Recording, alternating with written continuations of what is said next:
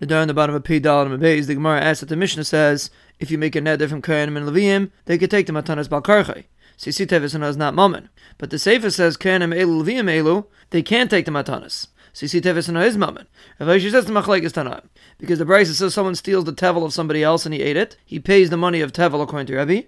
And basically Yehuda says you only pay the worth of the chulin, but you don't have to pay for the trumas and meisus. So the Gemara thought Rebbe holds Tevis is mammon, and basically Yehuda holds it's not. The Gemara says everybody agrees Tevis is not mammon. The machlekes says matanas that weren't taken, do they have a din of matanas or not? But the Gemara asks, even if they don't have a din of matanas, if Tevis is not mammon, it's not worth anything. So the Gemara says Rebbe holds to give a knas to the ganav in order that he shouldn't steal. And basically Yehuda held to give a knas to the balabayas that he shouldn't leave his tevel around. Rava says if you ask the Paris and all koyanim, you're being mafkir your Tevis and a mela they can come take it. The Mishnah says a woman makes an eder. She's not going to do it for her father, or for his father, or for her brother, or for his brother. He can't be mefer. If she says I'm not going to do it for you, he doesn't have to be mefer. And Kiva says he should be mefer because maybe she'll do extra more than she's mechuyev to do.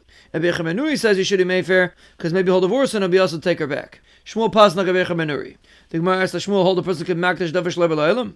But the Mishnah says someone's makdish the ma'aseh yadayim of his wife. She could do malacha and eat. And the leftovers, Amir says is hektish, and Birchan Sandler says it's chulin. And Shmuel holds Allah is like a Birchan Sandler. So you say a person can't be makdish davish lebelaylam.